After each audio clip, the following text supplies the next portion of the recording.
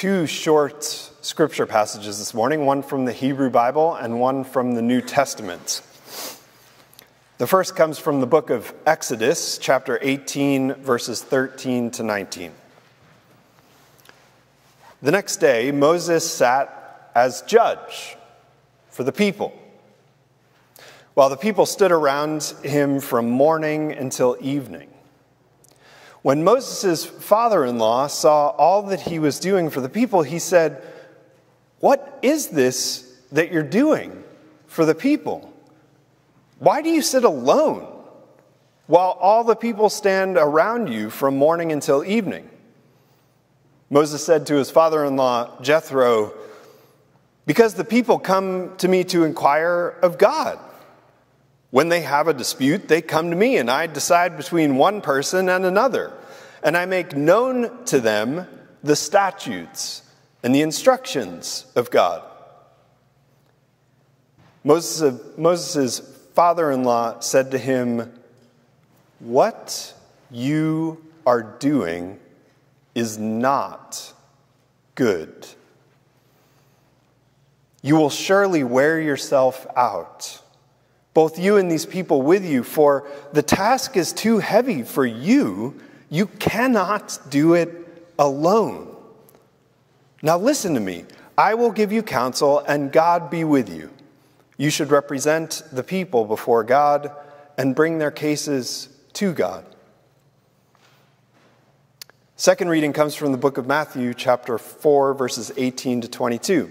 As he being Jesus, as he walked by the Sea of Galilee, he saw two brothers, Simon, who is called Peter, and Andrew, his brother, casting a net into the sea, for they were fishers. And he said to them, "Follow me, and I will make you fishers of people." Immediately they left their nets and they followed him.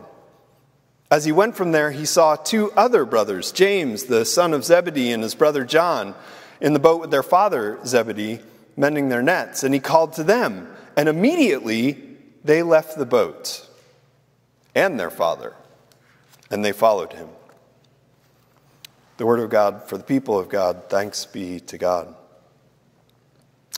Friends, thank you for this opportunity to be with you in worship once again. This is my penultimate Sunday, so you only have to put up with me once more next week. It's been a joy and a privilege to be with you for this time during August. I also thank God who will forever sustain us in love. So friends, let us be in a posture of prayer together. Loving and living God, may these words from my heart and the meditations of our spirits lift up the empowering, wonder-filled experience of being community. I pray in the name of the one who loved unto death and then loved so much, he loved back into life. Amen.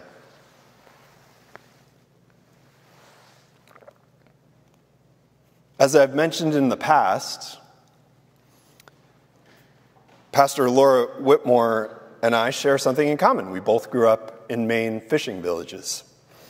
I grew up in the small fishing village of Port Clyde, Maine, on the St. George Peninsula, where I learned that there's something about communities on the coast, a connection that runs deep, along with networks of support.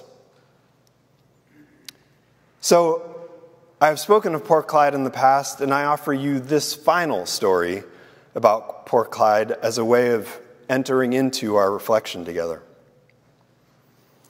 When I was 13 years old, I was exploring a section of the Port Clyde woods with my three best friends. We heard that there was this old, rundown cabin at the end of a small creek, and we set out to find it. At some point during the hike, the creek meandered under a small mossy embankment, so we climbed up over in the hopes of either finding the cabin we were searching for or continuing to traverse the stream. However, on the other side of the embankment, we found neither. So hoping we could pick up our trail once more, we trudged deeper into the Maine woods. Yeah, it sounds like some of you know what's coming. And because we were scanning the ground for the creek, we didn't notice the thick New England fog that had descended around us. Right thick as pea soup, as we say in Maine. When we turned around to make our way out, nothing looked familiar. Or, actually more accurately, everything looked exactly the same. Every pine, every fern, every shrub, every stone. We very quickly realized that we were lost. Lost and alone. Now, being children of the great state of Maine, we knew that when lost, the best thing to do is to stay put, right? So finding a small clearing, we built a fire, we expected that someone was going to find us. And sure enough, 10 hours later, someone did. The father of one of the other 3 boys who had in fact been lost in that exact same spot 40 years earlier, looking for that same cabin. I wonder who planted the seed for our little adventure. Notice I'm not naming any names here. It was pitch black when he found us. And he slowly guided us to his truck, parked out on an old logging road. And after we piled into the cab, he steered us out. And from the main road, we drove to the parking lot of the Drift-In Beach, where, despite the hour of the evening, or more accurately, the morning at that point, the entire town was waiting for us. To my knowledge, every single resident of Port Clyde was there. And a loud cheer went up as we tumbled out of the pickup. Hugs and firm handshakes were freely given. And for the first time in my life, I realized that every single person in that town knew my name.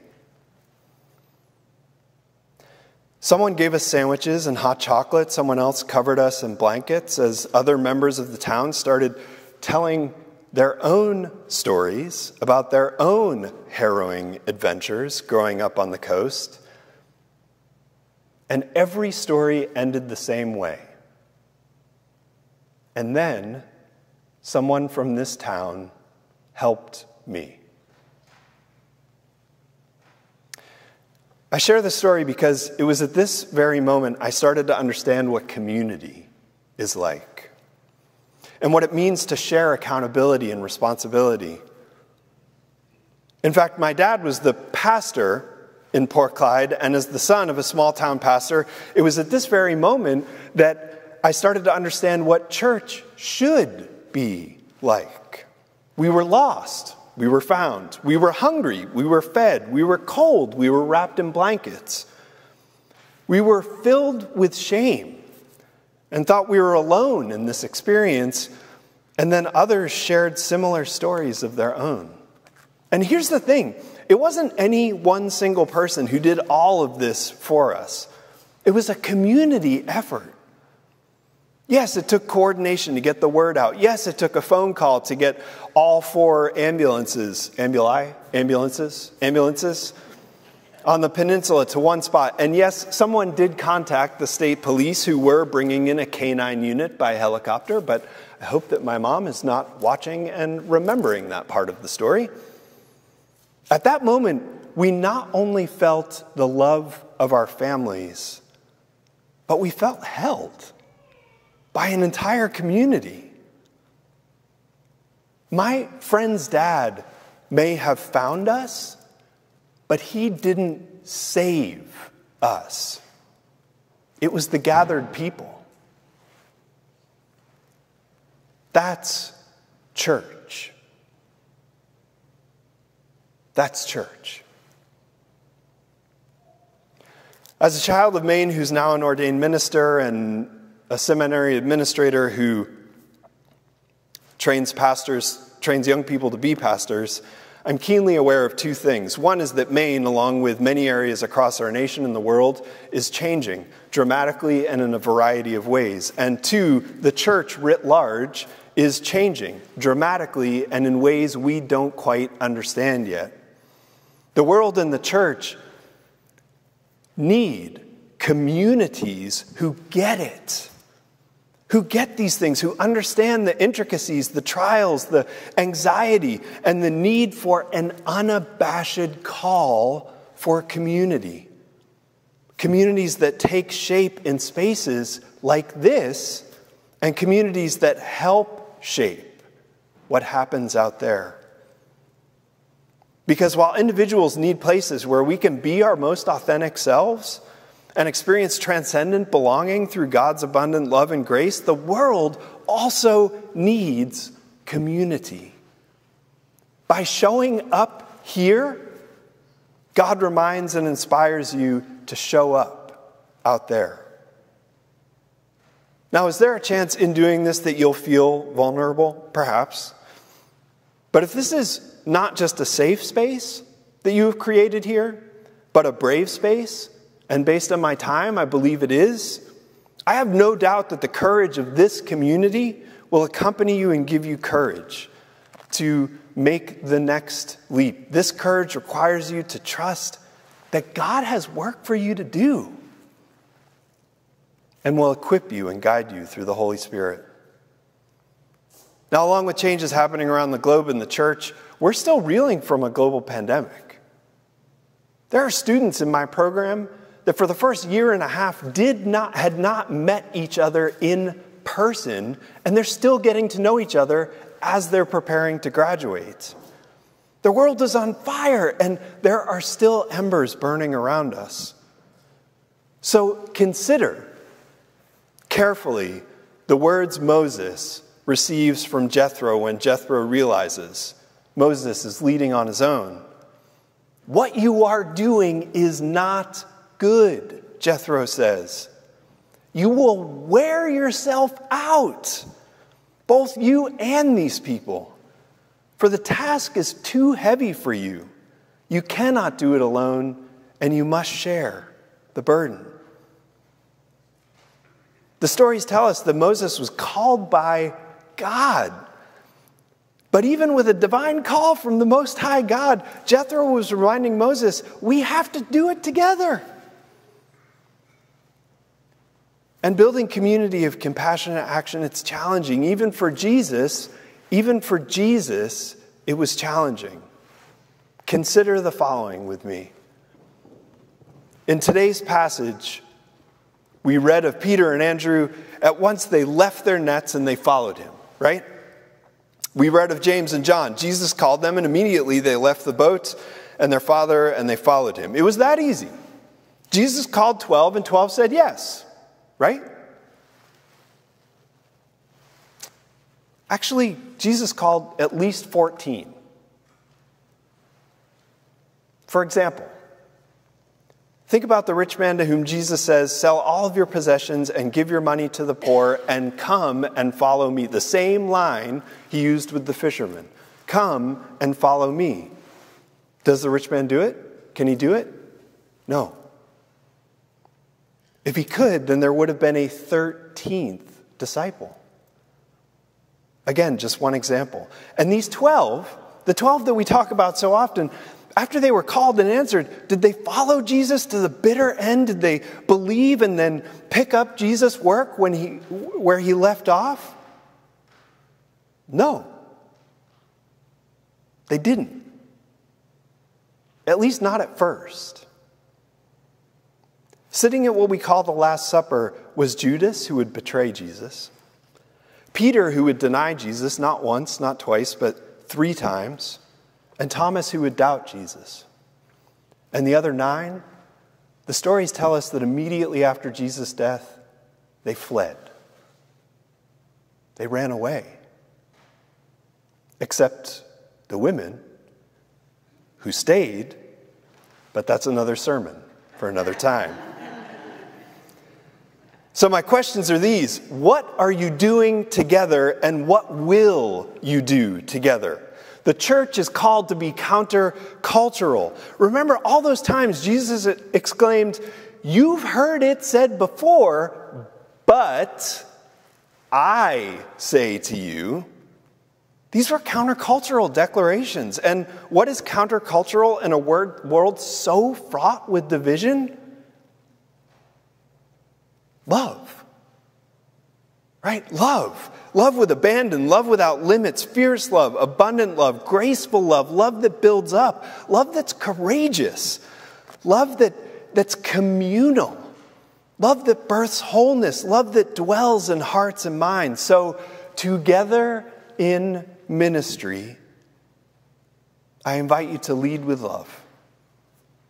Because if I have the gift of prophecy and can fathom all mysteries and all knowledge, in 21st century lingo, if I am a living Google, and if I have faith that can move mountains, but I have not love, I'm nothing. Nothing. God's love is doing something, stoking an emergent fire. God is showing up for the lost in the wilderness of life, like my friends and I in those Portclyde woods. Together in love, you, friends, you make manifest words that Jesus once shared with a gathered community. The kingdom of heaven is within you. Now, what are you going to do with it? How will you make it bigger? If you start with love, and love abides, then in the end, love, God's love, also wins when you are together in your ministry. May it be so. Amen.